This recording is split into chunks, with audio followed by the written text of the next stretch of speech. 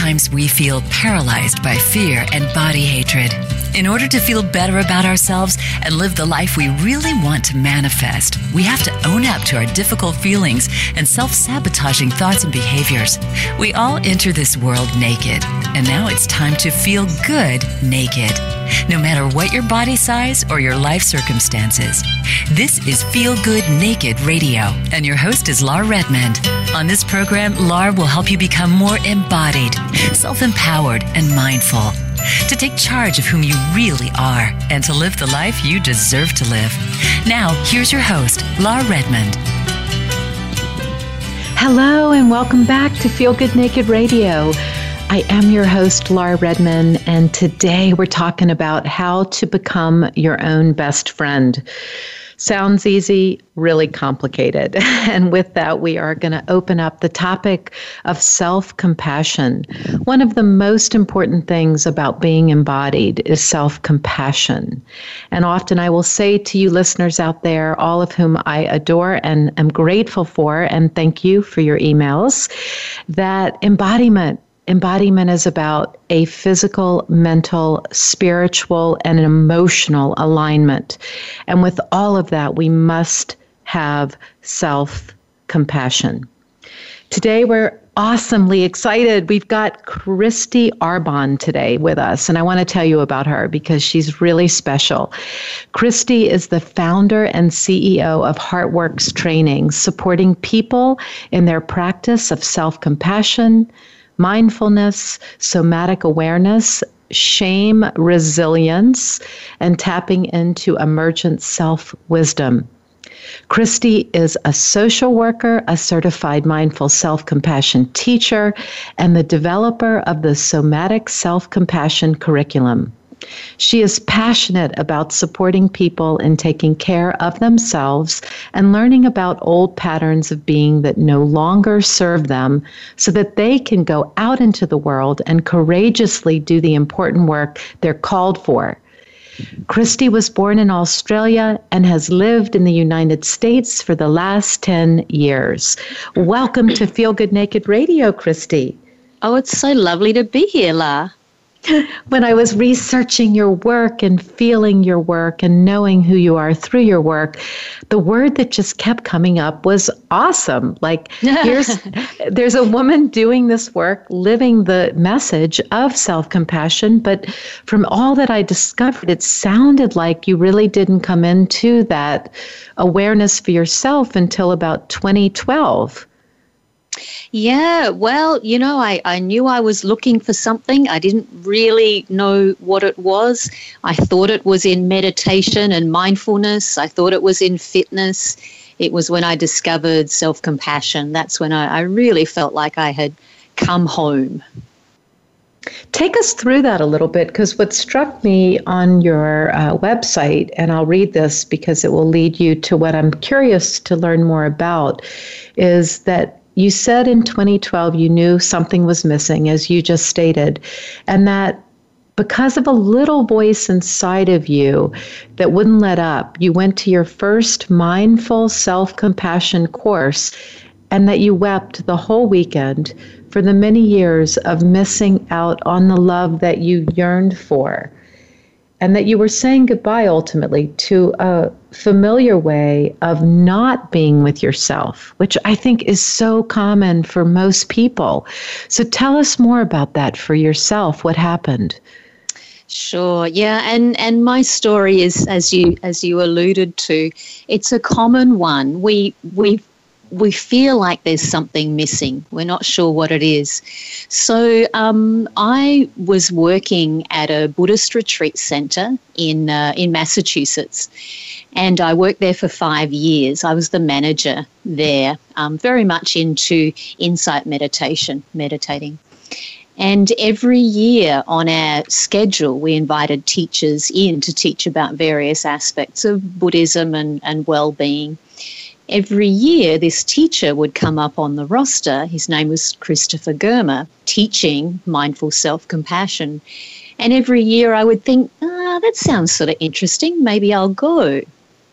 And every year for 4 years, I would find myself on a Friday night as the course was starting in the meditation hall about 30 seconds from my office, and I could have attended it for free as a staff member.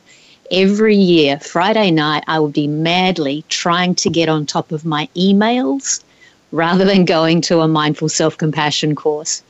And so this happened for 4 years, and I actually burnt out at that job. You would think working at a meditation center, at a Buddhist retreat center, would be pretty blissful. That's what I thought it was going to be.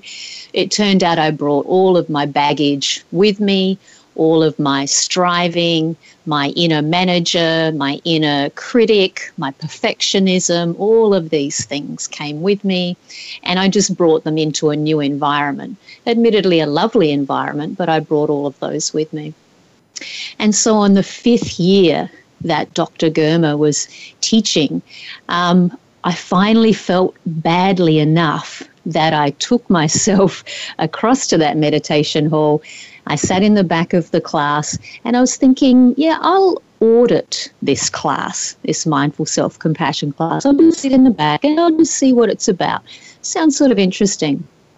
I was trying to stay professional, but as you just mentioned, I wept the whole weekend what was happening was Dr. Germer, Chris, was talking out the front about being kind to oneself, about me being kind to myself. I started off feeling angry. I got angry at what he was saying. Then I felt very confused. Why am I so angry at this very sweet man? Why am I angry at what he's inviting me to do? Then I started to realize I was feeling angry because he was asking me to do something I didn't think I had the capacity for. And when you're a perfectionist, when you're a manager type, an A-type personality, if someone says, I want you to do this, and you don't feel like you can, you feel like they're setting you up to fail. And so I felt that Chris was setting me up to fail. He was saying, be kind to yourself, give yourself a break, listen to what you need, soften into your body. And my system was saying, I cannot do this, I'm going to fail. And then the next thing, and this all happened in just a matter of minutes, the next thing that I felt was, oh my goodness, you don't think that you are capable of loving yourself. You don't think that you're able to give yourself compassion. And I started to actually get a glimpse of what compassion to myself might feel like, just in that acknowledgement of you don't feel able to give yourself kindness. I got a little glimpse of what it felt like, the contrast between that and how I had treated myself for 40-odd years. That contrast was so painful to see. Oh my goodness, I've been so mean, so critical of myself for so many years. And I started to feel like, oh dear one, I'm so sorry. I'm so sorry that that's how you felt all this time. And so I sort of cracked open in a good way at that point. And yeah, from there on, I couldn't really turn back. It's a bit like the movie The Matrix. Once you know the reality, you see the reality, you can't go back to being deluded. You can't go back to being that unkind person that you were. That self-critic, The self-critic, yeah. There's so many things you just said that I want to stay with for a moment. And it's interesting because this last week I've been studying Dr. Kristin Neff's work, who was the first one to make me aware of the idea of self-compassion. And I started to just deeply think and meditate about the meaning of that word or words, self-compassion. And that's why I named the show Becoming Your Own Best Friend, because I think when we are type A personalities, certainly as facilitators and guides in the world, which you and I both are, and I believe what happens is there's great compassion for other people. But the way you described then turning that on yourself was very clear to me, how it felt to me as you were saying it, because I too had that one moment in my own journey going, I'm great at giving this self-compassion to other people. In fact, as an empath and a highly sensitive person, I often feel the pain as if it were my own. But what about being my own best friend? What about if I gave myself what I give to other people? And I too noted a block there, a resistance there, a hesitancy to wonder if that is something I don't already do. And at that point in my journey, it was not something I did. But what you said that was so interesting for the listeners is that 4 years before you were sitting in the back of that room, there was a little tap on your shoulder as you would read the description that was coming your way, but you weren't going to do it. It was not right, the timing. And so I mention that because that little tap that people often get, you might not pursue the knowledge behind the tap right away. It may be a few months or a few years, but don't ignore the tap. I think that's beautifully said, La. Absolutely. We can really feel like we're failing if we don't make the absolutely best choice for ourselves in every moment. But I think that's a very dualistic, very black and white way of thinking about it.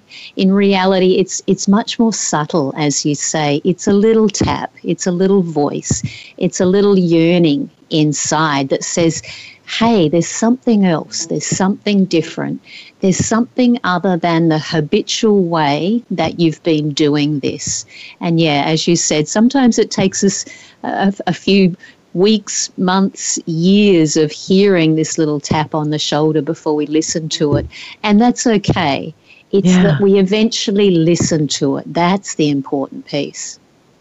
And I think a really powerful takeaway would be to just guide listeners to say to self, how can I help myself? And just by asking that question, how can I help myself? Often there is information that will come through with just that question that is the beginning of the journey of self-compassion and self-love. And I want to take the words and I want to ask you to talk about them, because one thing I notice is that often self-compassion can be misinterpreted as self-centered or self-esteem. And so I would love for you to just, in a very simplistic way, explain the differences between self-compassion and self-centered or self-esteem. Sure. So you mentioned Kristy Neff earlier. So Kristy Neff is this amazing woman who is a pioneer in the research of self-compassion. And she actually developed the Mindful Self-Compassion program along with Christopher Germer, who was my first teacher in Mindful Self-Compassion.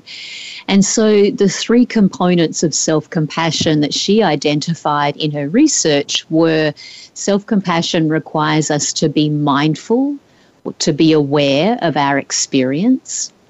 Secondly, it requires us to have a sense of kindness towards ourselves, as opposed to this inner criticism that many of us feel.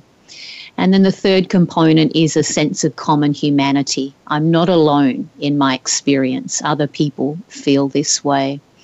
And so when we're cultivating self-compassion, just with regard to the misgiving that it might make us self-centered, that is a common misgiving. I'll become selfish. I won't care about other people if I cultivate self-compassion.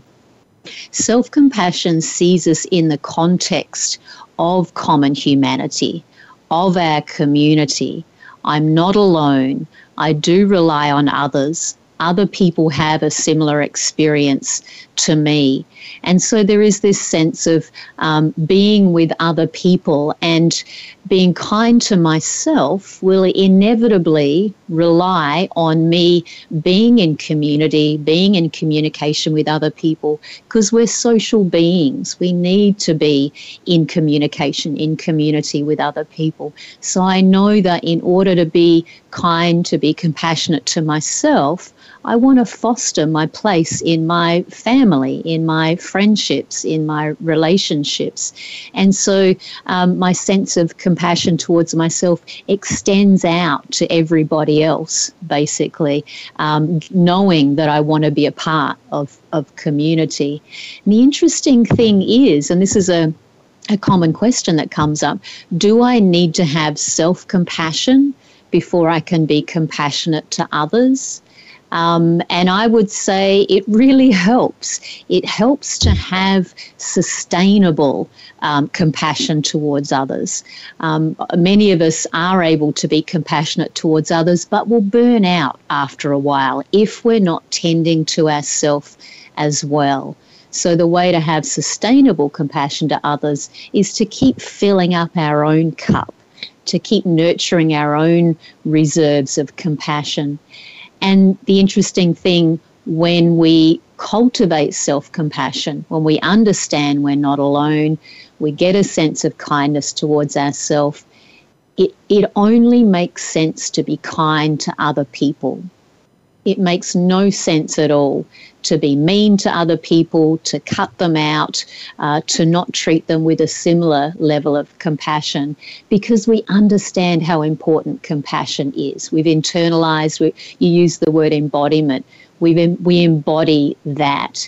It just doesn't make sense to be mean or exclude other people once we have a sense of self-compassion.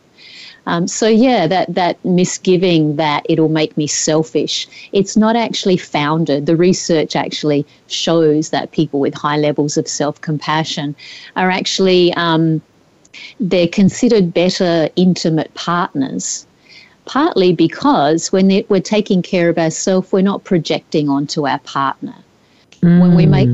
When we make a mistake in a relationship and we know that the inner critic is not going to beat on us, it's much easier to apologize to somebody else. It's hard to apologize when you're worried that your inner critic is going to beat you up. So, it doesn't make us more. It's not the same as being self-centered, self-compassion, because it's a more holistic understanding of our place in community, and we take more responsibility for our own actions with self-compassion. And then the piece about self-esteem is not a problem, it's how we get to self-esteem. So self-esteem is a sense of our own worth, basically. The problem with self-esteem is that mostly in our modern culture, we get a sense of self-esteem by comparing ourselves to other people. So we all want to be above average. Statistically, it's impossible. We cannot all be above average. Like, there's got to be an average. There's got to be people who are not doing so well, and there've got to be people that are doing really well. So it's statistically not possible to be above average. So if we're placing our sense of self-esteem, our sense of self-worth on being better than other people, it's going to fail us quite often, actually, comparing ourselves to other people. Much more sustainable, and I realize I've just used that word twice, sustainable, so self-compassion is sustainable. A much more sustainable way of cultivating a sense of self-worth is to have an inherent internal sense of self-worth, where we're not comparing ourselves to other people. And this is what self-compassion does. It says, I'm worthy of spending time with myself. I'm worthy of being kind to myself. I'm not alone in my experience. It internalizes all of these nurturing abilities that we're often able to give other people, but we might need to train in giving them to ourselves. So that's, as self-esteem is not the problem, it's the contingent self-esteem, comparing ourselves to others. Well, one thing that I loved when I read this, and this is from the book of Joy, which is the Dalai Lama and Desmond Tutu in conversation. It's an incredible book. And in this book, it says that the Buddha supposedly said, what is the one thing which when you possess, you have all other virtues? It is compassion. And that struck me because what you're saying is so relevant in the world today, which is that I do believe we get thrown off course by the comparative mindset or the harsh critic, the judgment, the things that if we are a type A personality, it's very easy to be extremely critical of self. And there is nothing about the criticism that one puts inward that isn't deeply destructive. It's awful, and it does not help that human being be more human. Yet we are so fast and quick to judge and to be harsh and to be contracted and to be mean and tight within ourselves. This can all happen silently. And so it really struck me to think about the gateway to all virtues being compassion and then turning that inward. I think that's a beautiful quote, and it makes so much sense. I haven't heard that quote before, but it makes sense that from a place of compassion, a place of self-compassion, and by the way, compassion to others and compassion to ourselves, it's the same thing. It's just the direction that we're sending it in, basically.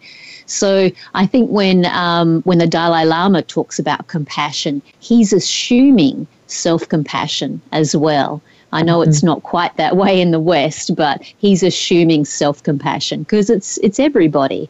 It's me, it's you, it's everybody. That's how he's thinking about it. So from a place of self-compassion, we have so much strength because we know we can rely on ourselves. We know we can have confidence in what we say and what we do. Not confidence that we're right all the time, but confidence that we won't crumble if what we say or do is clumsy or not quite accurate or whatever it might be. You know, we might look silly in front of other people. Self-compassion says it's okay if you look silly in front of other people or if you make a mistake, because you've got that support. You've got that support structure for yourself in place.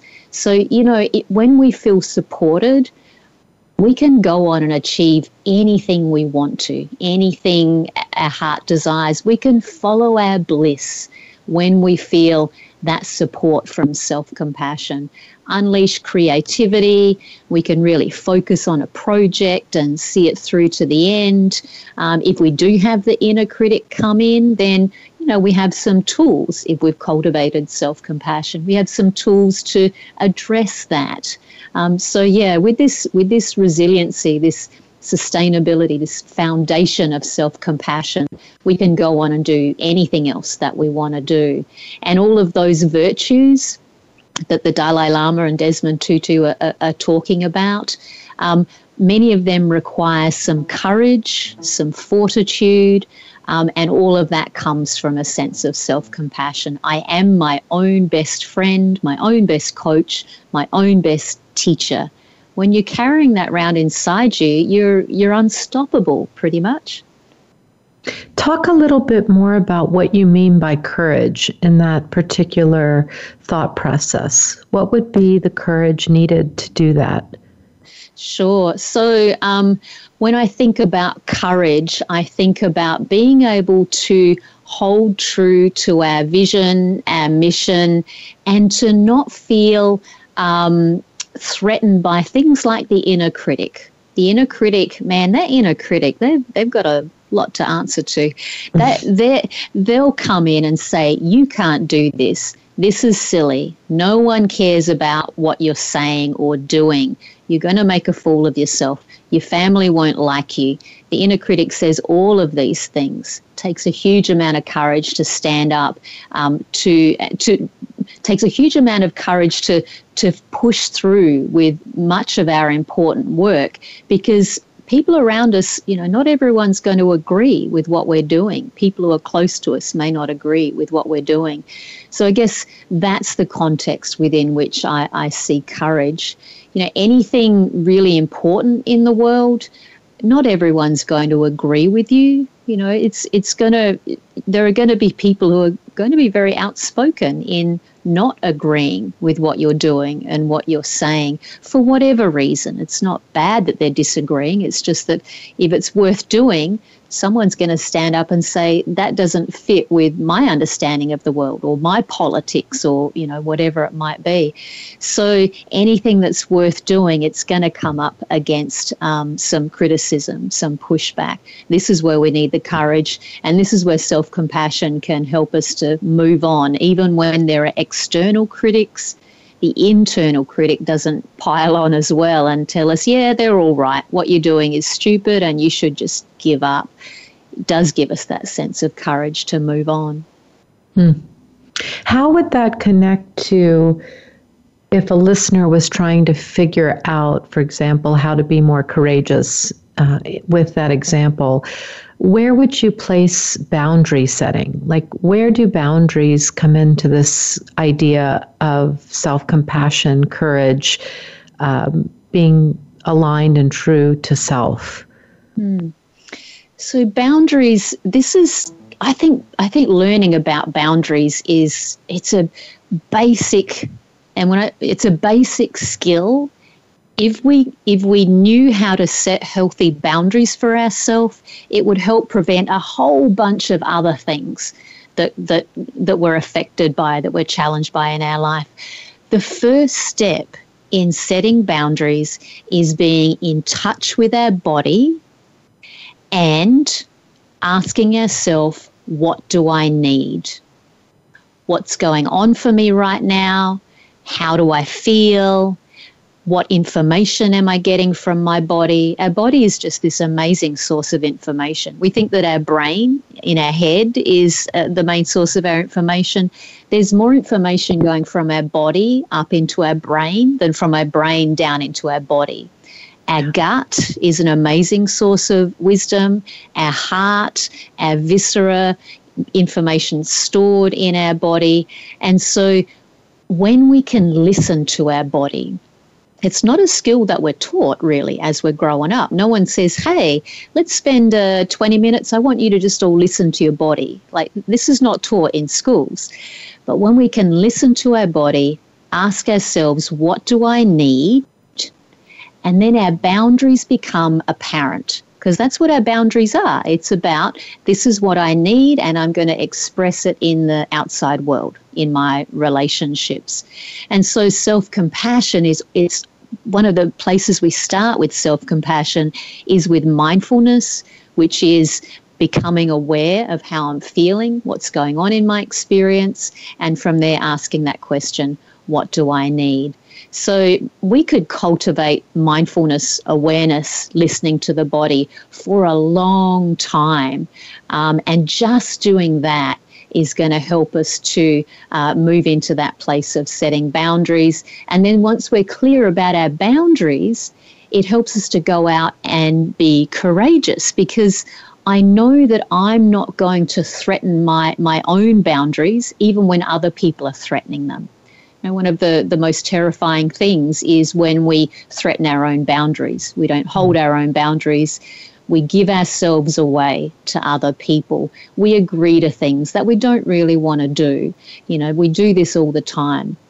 If we can learn to stop doing this, set boundary, and even that takes courage. When you start saying no to people, like, no, I don't want to go out and have a coffee today. No, I don't want to go and see that movie tonight.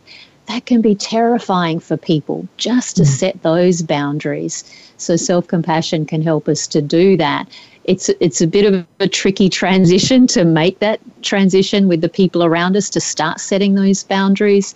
And this is where kind communication comes in, explaining what we're doing. We don't just suddenly start setting boundaries with our loved ones. We explain, hey, I love you, and I want to be in authentic relationship with you.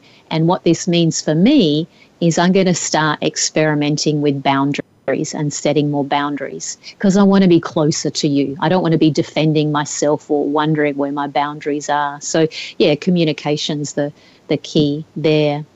Did I answer your question, La? Oh, so beautifully said, Kristy. In fact, I want to go back because I love for the listeners to have as much takeaway from these valuable hours as possible. And so I want to go back to say what you said, which is to be in touch with your body. And I said it a different way when I was saying to ask yourself, how can I help myself?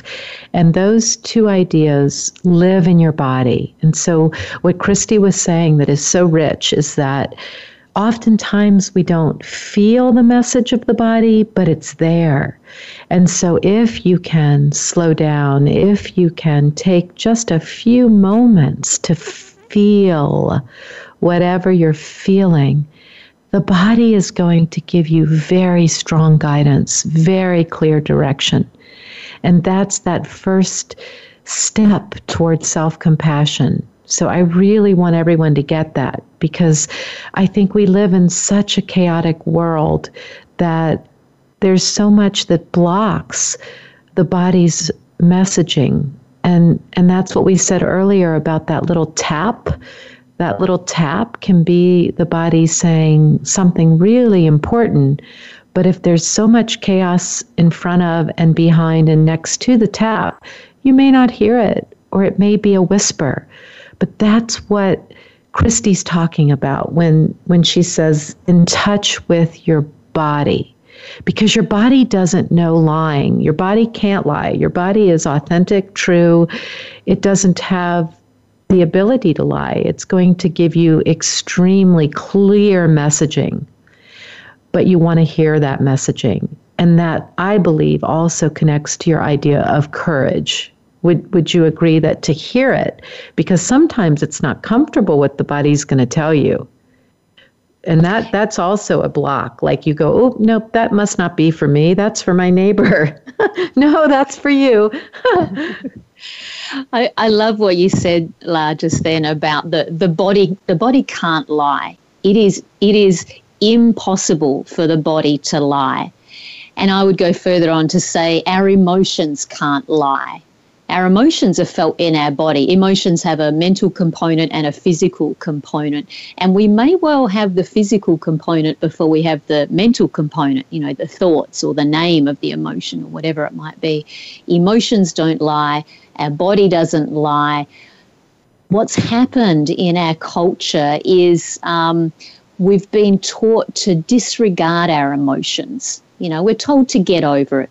Don't cry, stop crying, you're too sensitive, you should just push through, get over it, pull yourself together. All of these things that we're told, they're all saying, ignore your emotions. They're saying, we don't like your emotions, you should just stop having them, basically. So if we're given this message, every minute of every waking day from pretty much the day that we're born, we're going to learn reasonably quickly, especially as our little baby brain is developing, we're going to learn it's not okay to have emotions.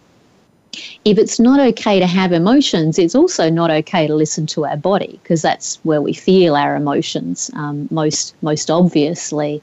And so this is something, little kids, they're much more in touch with their body. We teach it out of them, basically. They unlearn connection with their body as they get older. What we're doing when we're trying to get back in touch with our body is we're trying to go back to how it was when we were a little kid, when we actually could feel things in our body, when emotions were spontaneous. We actually could have an emotion and express it straight away. And I'm not saying as adults we want to be going around spontaneously expressing emotion. We have our brain has evolved so that we have a sense of some control, a sense of composure in social situations.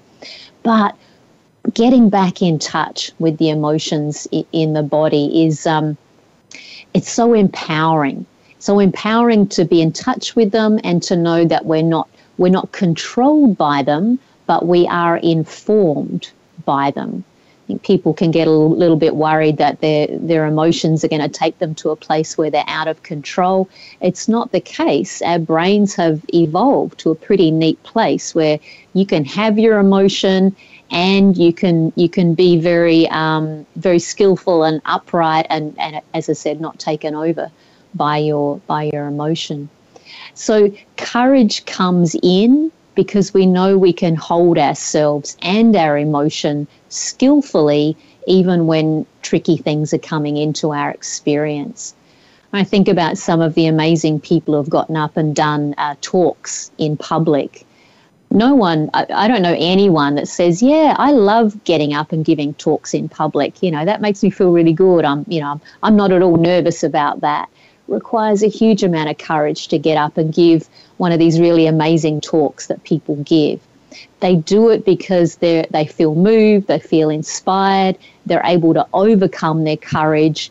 They have a sense of a higher purpose, which is to get a message out, to encourage people, to motivate, to inspire people, and they get in touch with their courage.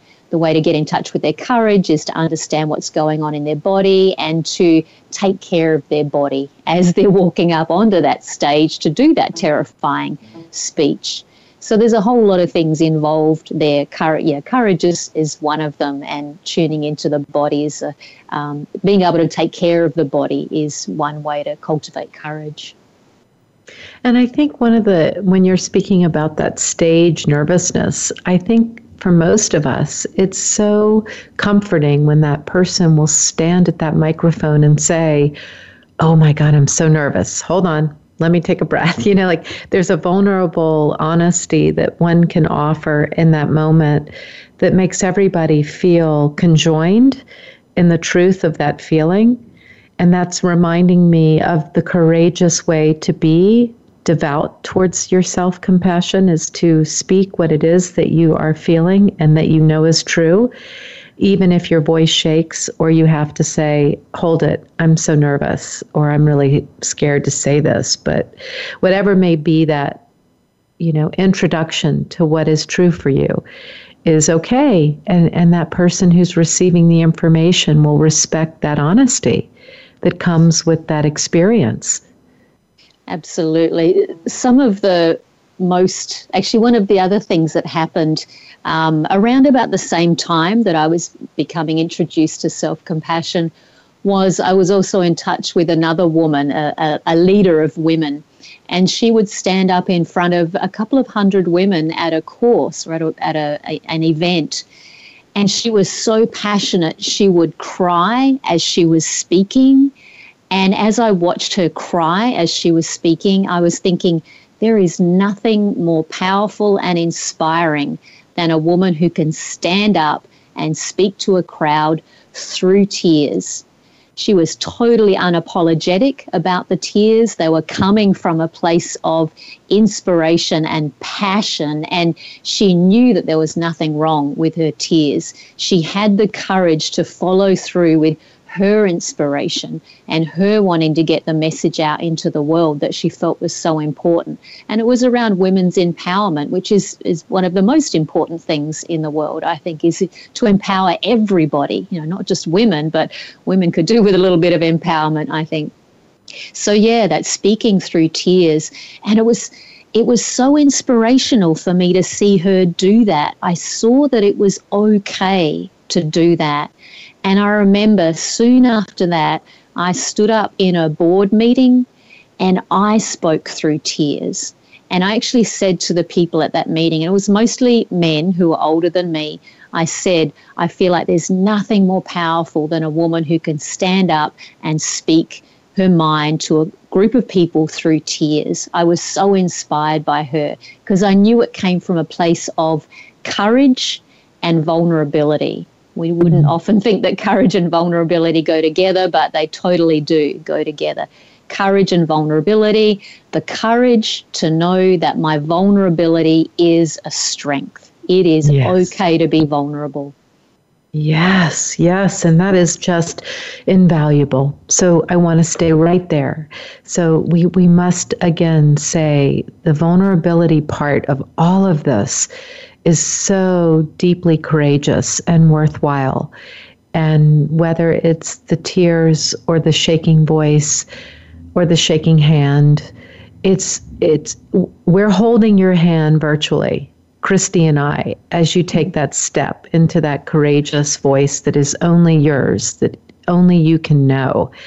And it's so hopeful and encouraging to think of people taking that one step in the self-empowerment movement, that you must then learn the self-compassion part of that. And one way is this courageous vulnerability, which is just valuable, valuable, valuable. I want to know where shame sits in all of this, because I know you do a lot of work around shame and women's empowerment, boundary setting. Where is shame in this story? Wow, yeah, shame. Where do I start? So shame, what shame says is, if people know this thing about me, they will no longer love me.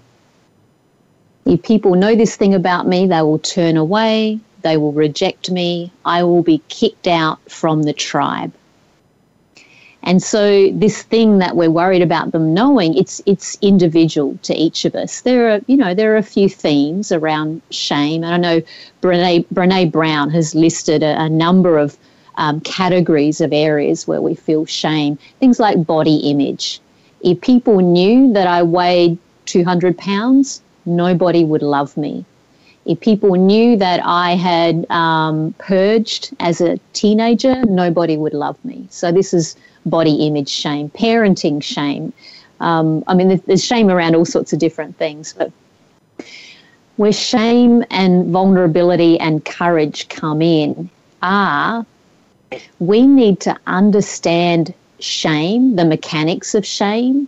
We need to understand that it's a very innocent emotion. It's about belonging, basically. If you have no sense of shame, you're basically a psychopath.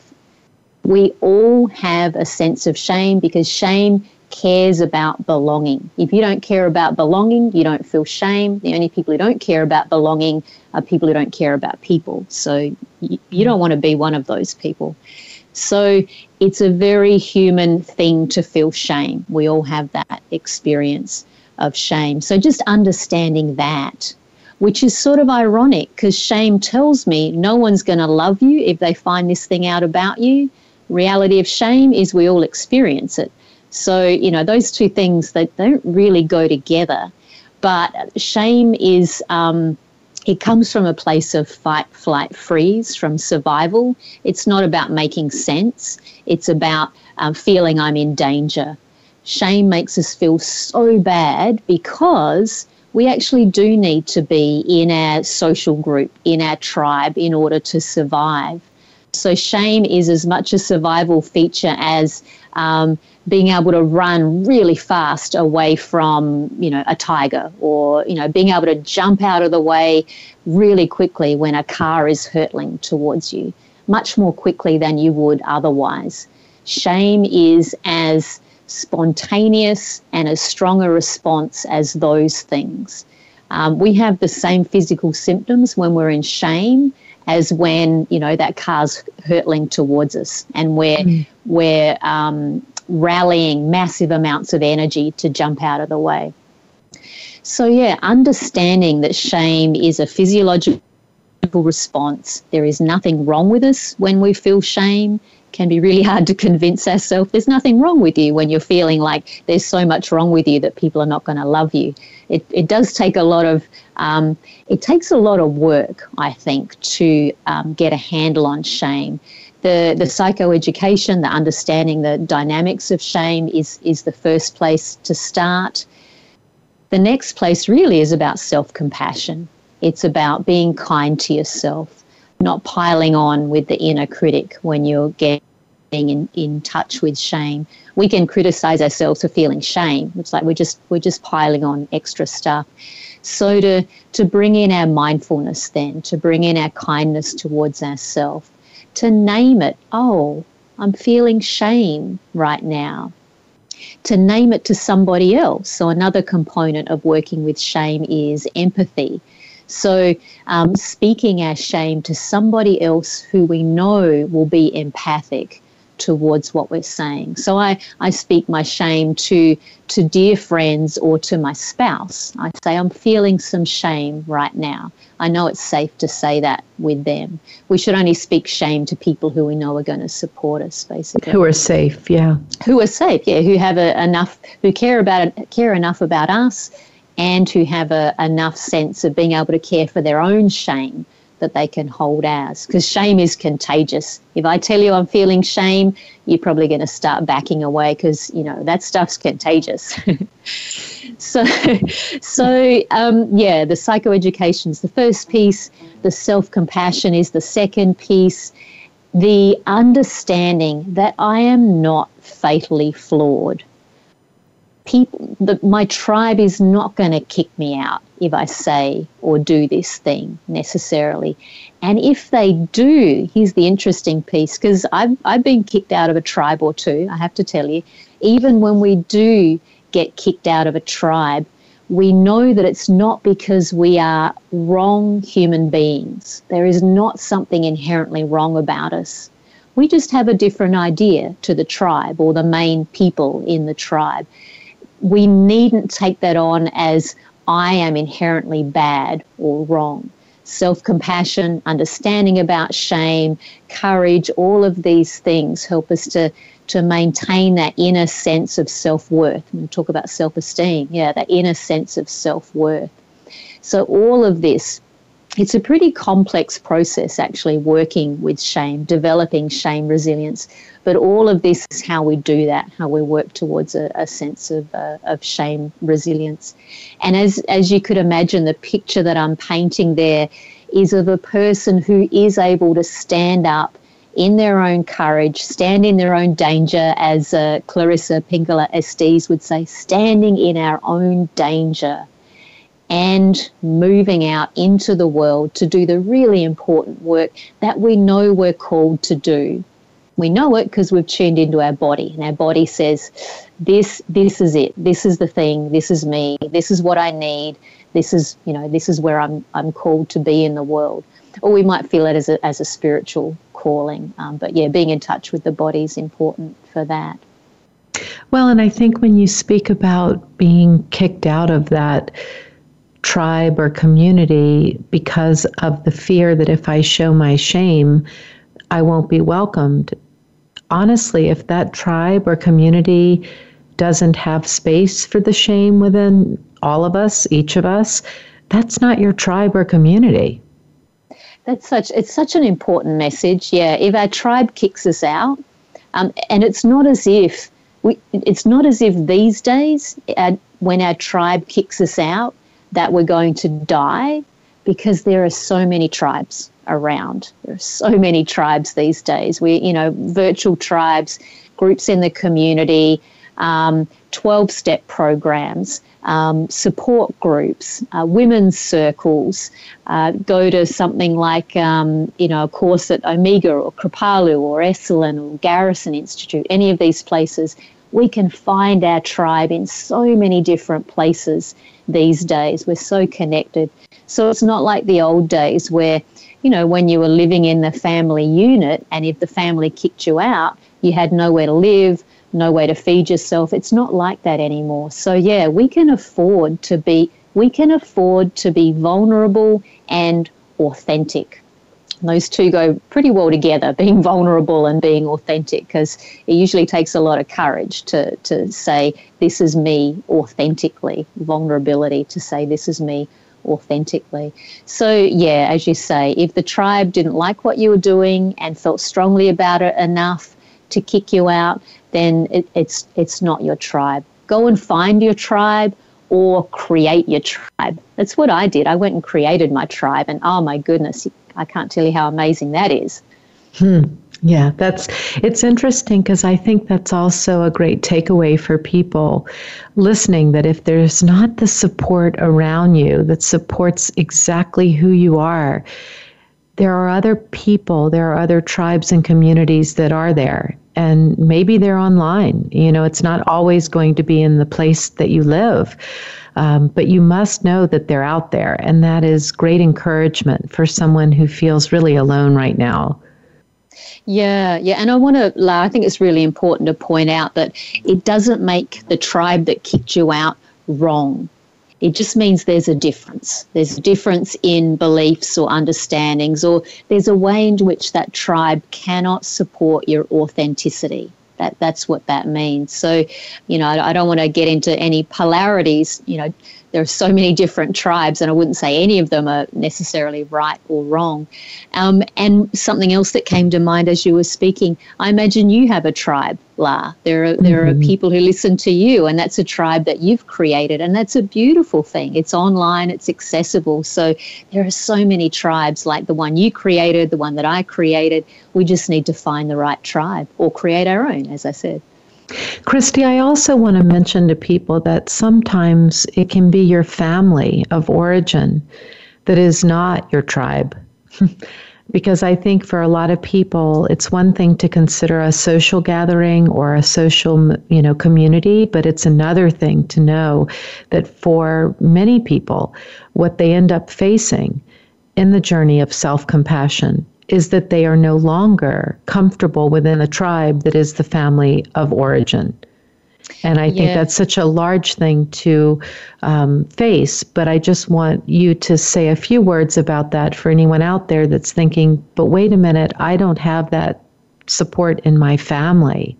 Yeah. And the first thing is, that is heartbreaking. Really, just to name that, it's heartbreaking when your family of origin is not your heart tribe. Really, you want to be able to believe that you can rely on them. Reality is we can't always rely on them. If we can, we could consider ourselves very fortunate. Express a lot of gratitude to the fact that our blood tribe is our heart tribe. And so, so many of us feel that our blood tribe is not our heart tribe. And I heard this described beautifully. I think it was by Dr. Estes. She said, the stork was flying over your house, ready to drop this little bundle of joy into your house, into your family. And they dropped you a couple of houses too early. You were meant for that house, two houses down. Was the lady two houses down, did you really resonate with her? And, obviously this is just sort of a fun story. It's like, yeah, there is a lady two houses down or in the next state or, in the next, I really resonated with her. And Dr. Estes would say, she was the one you were meant to be dropped. You were meant to be dropped down her chimney. The stork just dropped you down the wrong chimney. So we just got to find the woman two houses down. Where is she? And what self-compassion can do is help us to maintain, if we want to, maintain a connection with our blood tribe. You can do that in, a heartfelt way, finding your boundaries, exercising your boundaries in a very kind way, exercising courageous communication with your blood tribe. You can still be sort of a part of your blood tribe, maybe not in the way that you really want to be, but self-compassion can say, well, not everything works out exactly as we want it to be. I'm going to take care of myself. I'm going to stop projecting my needs onto these people who clearly don't have the resources to give me what I need. It's not their fault. It's not their fault they don't have the resources. They just don't have them. I'm going to go and find the people who do have the resources. I'm going to go and find that woman two houses down. I'm going to hang out with her now. Yeah. Create my own meaning of family. Choose my family. Absolutely. Make that mean something that is aligned with self. Kristy, this conversation has felt so fast. There's so much I want to keep saying and talking about with you, but we're coming towards an end, and I want to be sure that listeners can find you. So if you could just give everyone a guide to working with you, learning about you, finding you, what would that be? Sure. So I have a website, KristyArbon.com, one word, KristyArbon.com. And I do teaching, I do mentoring, so I have private clients, I do consulting, I help people create training programs, and I do some writing as well. I write every week, and I send an article out to the HeartWorks tribe every week with an article about self-compassion practice, about my experience. I'm very much into showing up in my experience as a way to let people they're not alone in their experience. It's part of the way that I am in the HeartWorks tribe, speaking about vulnerability and letting people know where you're at. I'm a practitioner just as much as anybody else is. Self-compassion and mindfulness is my training path as well as what I teach. So yeah, if you check into my website, I'm on all the social media as well. I run a lot of online courses because that makes this material accessible to more people. So people can sign up for a course. And if there are any financial difficulties with attending a course, I'd really invite people to email me about that. I never want finances to get in the way of doing this work because this is such important work. This can't be about money. It has to be about tribe and connection and helping each other.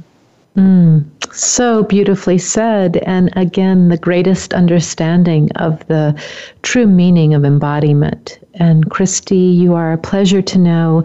And you really do live the tagline of this show, which is that you complete you. Thank you, Kristy. Oh, thank you so much, La. Take care, my love. Bye-bye.